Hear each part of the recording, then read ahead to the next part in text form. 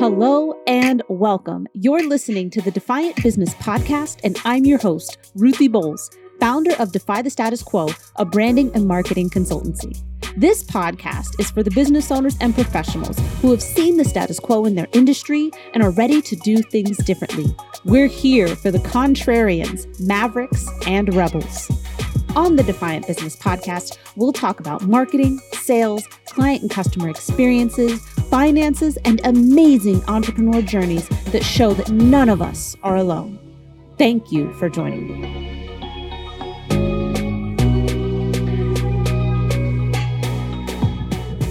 The webinar industry is broken. And the reason for that is that you don't meet anyone at a webinar event, quote unquote event. It's not really an event at all. It's more like the way you put it was perfect. Virtual timeout. Yes. Like you said, it's one-sided and passive, like you're not face-to-face with anyone like an actual event. So that was with Hopin. I joined as number 2 last year, and because it opened my eyes to the future of community engagement.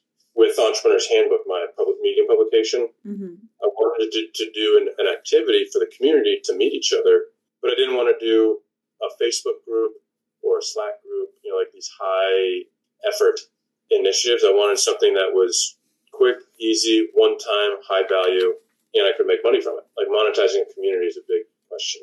Right. And so I met Johnny and decided to run an event on Hopin, and it was the easiest check I ever generated from an initiative. I sent 2 emails, hundreds of people came, Amazon Web Services spoke, VC spoke, and then people did networking and they loved it. They like met and discovered new people at an event, like a water cooler, coffee station conversation. And then at that point, it was like, okay, this is the future of events, the future of community engagement. And that's when I joined the company full-time September. Since then, it's grown a bit. We're at 3.5 million users now. We just announced our Series B funding round. We saw that, but Hopin's now valued at $2.1 billion. In less than a year, we're a double unicorn. Double? A bicorn. You guys are a bicorn. Yeah, bicorn. I'm pretty sure that's a real animal, as a matter of fact. Yeah, with workshops and consultants and kind of like that sort of event type, Hopin supports all sorts. Like we tend to get large scale conferences, but unbeknownst to a lot of people was the opportunity to do these smaller workshops. And how it works is you basically just set up the sessions area and the networking area. So in Hopin, just zooming out very quickly, you have your virtual lobby, reception room, here's the schedule, here's the program. Then you have the stage for big broadcasts, presentations, keynotes. That's when you want to reach up to 100,000 people. The sessions area is your breakout rooms, your virtual round tables. Networking is the one-on-one video matchmaking, business card exchanging, network tool, right? A la chat roulette. We call it. Yeah, you're up to you if you want to describe it that way, but it's like a professional chat roulette. There's no aberrant behavior that occurs at all. Like it turns out if you put it inside like a registration required, gated, fully transparent, no anonymous users environment, it works really well. And then there's also the expo area, which is the virtual vendor booth area that Hopin has. So the 5 areas, but what you can do for your workshops, say you're an independent contractor or a consultant, is turn off the stage. Don't even worry about the stage. Use sessions to have live interaction and Q&A between the audience and your speakers and your panels. Have as many as you want. You can even let your attendees create their own rooms, their own virtual roundtables if you want, like an unconference. There's the networking area. So after you have like your training, it's like, all right, everyone go to the networking area and practice. And you get matched up one-on-one. And you can make that targeted by ticket type, like Group A. We see that at recruiting events a lot, job seeker. And then the expo areas where you sell your stuff, like buy my course, visit my website, like lead generation. And then you can have sponsors as well and have them do interactive demos, like in their booths. All of this is at the same event happening simultaneously. And what ends up happening is with Hopin events, you have a show-up rate of over 80% of people invited show up, as opposed to 35-40% turnout rate. So there's Hopin starting to get a reputation of like, this is not a webinar. Like I'm part of the experience when I go to a Hopin event, like in who I'm meeting and going on camera, like that happens. So yeah, that's kind of what it would look like.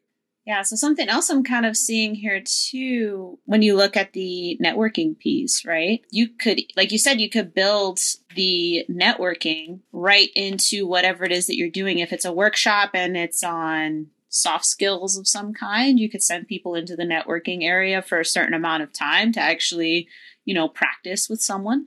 100%.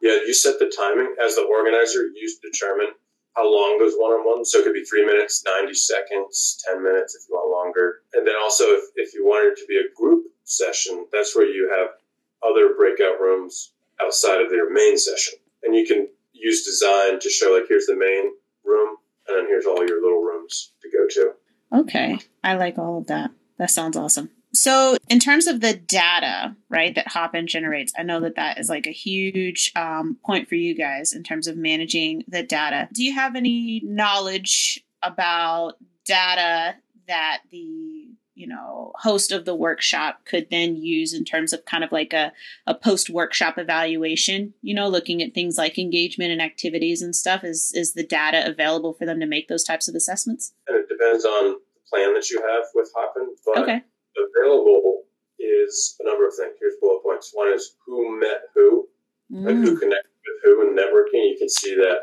Jane and John exchanged contact information, like they're now a connection. And you see that for everyone. Who went where? You can see, Jane went to sessions for 30 minutes and then to the expo area for 10. So who went where then, like, did they show up in their participation time? Visiting the expo booths, like so for sponsors or your own, lead generation, you can see who visited the booth, but maybe didn't click the lead gen button.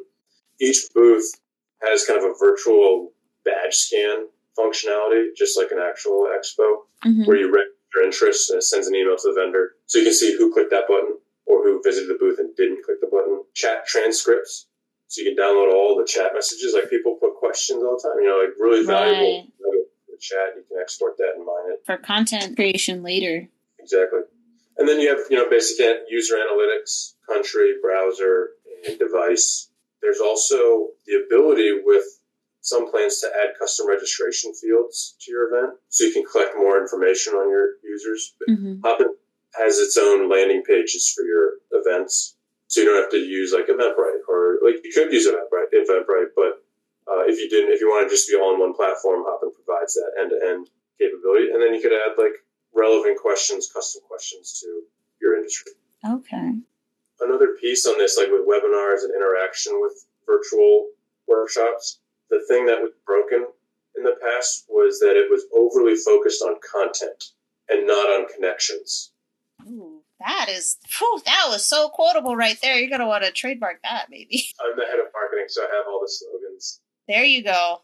See, that's why I like talking with marketing people, though. That's so quotable. Here's another one. It's people, not posts. Oh. That's kind of like why do we go to events at all in general? Right. We go to learn stuff and meet people. And webinars in the virtual industry in the past did great with learn stuff, but did not do so well with connecting people, discovering people, the serendipitous, semi-random interactions that are super valuable at physical events. That was completely lost. When we sought to we sought to correct that imbalance in a good event experience. So we have content and connections, and even connections we argue are more important. Because like information age, you can find and learn anything anywhere these days. What you can't is get access to awesome people. And a way to discover people outside your home, especially as we're isolated now, or staying home. So I'm thinking now, reflecting on the typical webinar experience, and I can honestly tell you that I haven't been to a webinar in months. Like I gave up, like you guys aren't getting any more of my time. But in terms of setting up a webinar, right, and thinking, okay, connections, not content, people, not posts. So now things are kind of bubbling around in my mind and I'm thinking, okay, instead of just like talking at people forever, like you're doing a workshop, how would you normally do a workshop? You would have exercises, you would have, breakout sessions and things. So maybe as people are planning out, like, how can I replace my webinar and make it actually a virtual workshop, right? Instead of just me talking at everybody, hey, like do maybe like 10 minutes of teaching before you have like a breakout, and kind of maybe have a pattern, right? Where you're making sure that you're regularly breaking out and encouraging that type of engagement and exercise, right? Exactly. Yeah, like another one is the schedule is the experience. And like at a webinar, you're doing one thing pretty much. But with a virtual event on Hopin, the schedule you build is the experience that people are participating in. That is your 10 minutes of teaching, 10 minutes of 2.5 minute networking. It's like speed networking. Come back, learn a little bit more, break out into groups, practice with your teams or by industry. Come back, teach more. So like how you structure your schedule is really the event experience that delights your attendees. I love that. Yes. And we want delight. That is for sure. Okay. Well, this is awesome. And I'm glad that I took the opportunity to talk with you, because you definitely gave some different perspectives here. Because like you said, like I look at Hopin and I saw some potential there anyway. But yeah, usually, I got introduced to it because of somebody else's big event, right? So to look at the possibilities for smaller events or, workshops and things is, I think, really key. I think now too, especially with companies realizing like, hey, not everything has to be this giant, big in-person event, right? It may be easier and more cost-effective to have a virtual event, but in terms of maintaining high ROI, like you said, with an 80%, attendance rate, it's really hard to compare that to 35% if you're doing a webinar, somewhere else. I do have one kind of off-topic question for you in terms of any patterns that you've noticed. So I keep seeing these virtual events that are like days long, sometimes weeks long. And I'm wondering if you think that that's just the way things are going to go, or maybe are we going to snap back like a rubber band? Because I can't imagine attending somebody's event like 3 weeks in a row. For sure. I totally get you. I mean, what we're seeing when you move to a virtual event, you open up your audience to the world, like the globe can attend. Right. Whereas before, when it was local, it's like only San Francisco people, only New York. You got to fly in. Right. That global accessibility and reach. Now you have to contend with time zones. And if you want it to be a live event, that's where you start seeing 24-hour plus events, is because of time zones. Okay. The other way around it that we've seen as a pattern, first 12 hours or first 4 hours are live and it's recorded. And then the remainder is pre-recorded, but it's semi-live, where it's pre-recorded content that's broadcasted live. That way it feels like a live experience, but it's a recording. We see a mix of those often, and I'd recommend that. Okay. So you have a bit of that like live, like you're in the moment, kind of like this, versus like those super well-produced, show where it's pre-recorded and feels like TV. Both of those work great. And so if the organizer to craft the experience that's best for their audience. Okay. That makes a lot of sense. I hadn't really considered the whole time zone thing. But yeah, I've seen some events where I'm like, man, I cannot come to your event every day for the next 3 weeks. I just can't do it. Yeah, I mean, think about like, instead of it being an actual event where you're locked in and there in person, you can't leave. With a virtual event, it's like, I'm here for 5 minutes, I'm out, I'm back, I'm out, like attending, not attending. So that's why you have these long events with. So choose the segments you want to participate in. You have more freedom, basically. It's catered to kind of the millennial mindset a little bit more. Yeah. It's like, do what interests you. Don't waste your time. That's true. I was really looking forward to in-person events this year, but that's just because I have 4 kids, so I was looking forward to leaving my husband with them for a few days. Congratulations. Boy, that's amazing. Thank you. So thank you for answering my off-topic question. So in terms of copycats, what do you think sets you guys apart from some of the copycats that you've seen? For sure. I love this question. We were pre-COVID, not reactive to it. So we were virtual first, competing with offline events. That was what we built for. Yeah. And when you're competing with offline events, like that's hard. We had to really step it up. Whereas when the world pivoted virtual and everything was virtual, that made it easy for anybody to just throw up some live video and call it a virtual event. Yeah. So we kind of like, we were first and we're virtual first, not reactive. The feature set, one thing that Hopin did was combine all the essential tools needed for successful virtual events into one platform, as opposed to cobbling together all sorts of different applications like Slack for chat, Zoom for video, Eventbrite for registration page, CRM plugin, zapping it all together like it's a mess. Yeah. It's just one platform. The design and UI of Hopin is modern, sleek, feels like Facebook, feels like Slack. Whereas some competitors do the avatar, virtual trees and stairs and windows, like actually trying to depict in a Sims world sort of way a virtual event. We went for just an efficient, modern design. Stability is another one that a lot of these new platforms, we have a ton of customers coming to us saying that they were trying these other platforms, kept running into glitches, they failed, and you cannot have a virtual event unplugged. That's a bad experience. So we kind of champion platform stability. Right. And then lastly, the one is networking. Hopin's the most interactive platform in the sense that with discovering new connections, meeting with people in groups on videos, that doesn't really happen with these other platforms to the extent it happens with Hopin. Okay. Also, our data. There's a lot of things, but it's all like feature-based, boring features. But the depth and robustness of our data reporting is a lot more on these other platforms.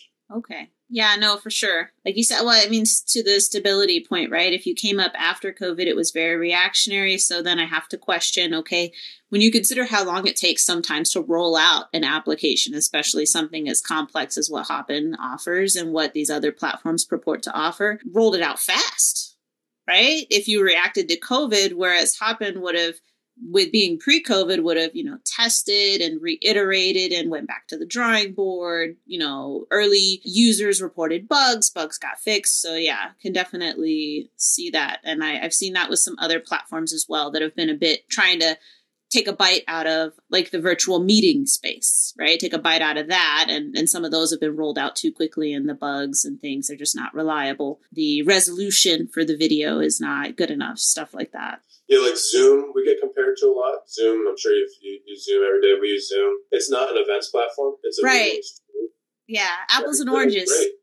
But yet it doesn't have like sponsor branding or multi-level chat or like go one-on-one meet with someone in a video room and then come back to the main event. Like it doesn't have that venue sort of approach that Hopin does. So it feels more like an in-person event. Hopin does.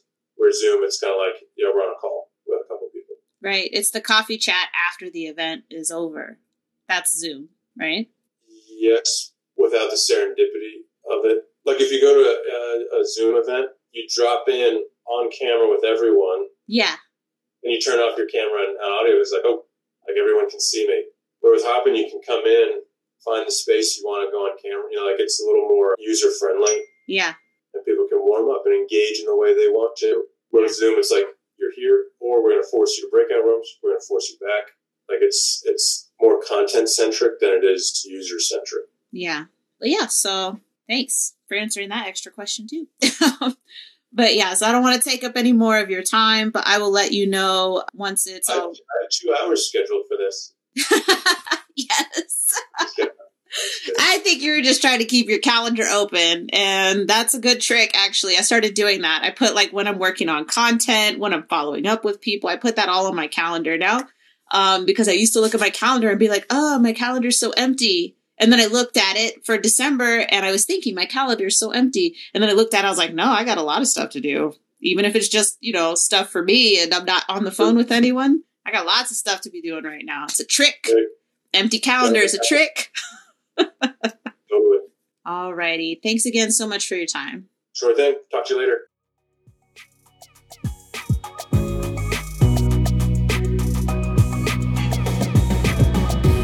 Thanks for listening. If you enjoyed this episode, please share it with others, post about it on social media, or leave a rating and a review. To catch all the latest from me, you can follow me on Instagram at Defy the Status Quo Biz, and the link is in this episode's description. Thanks again, and I'll see you next time.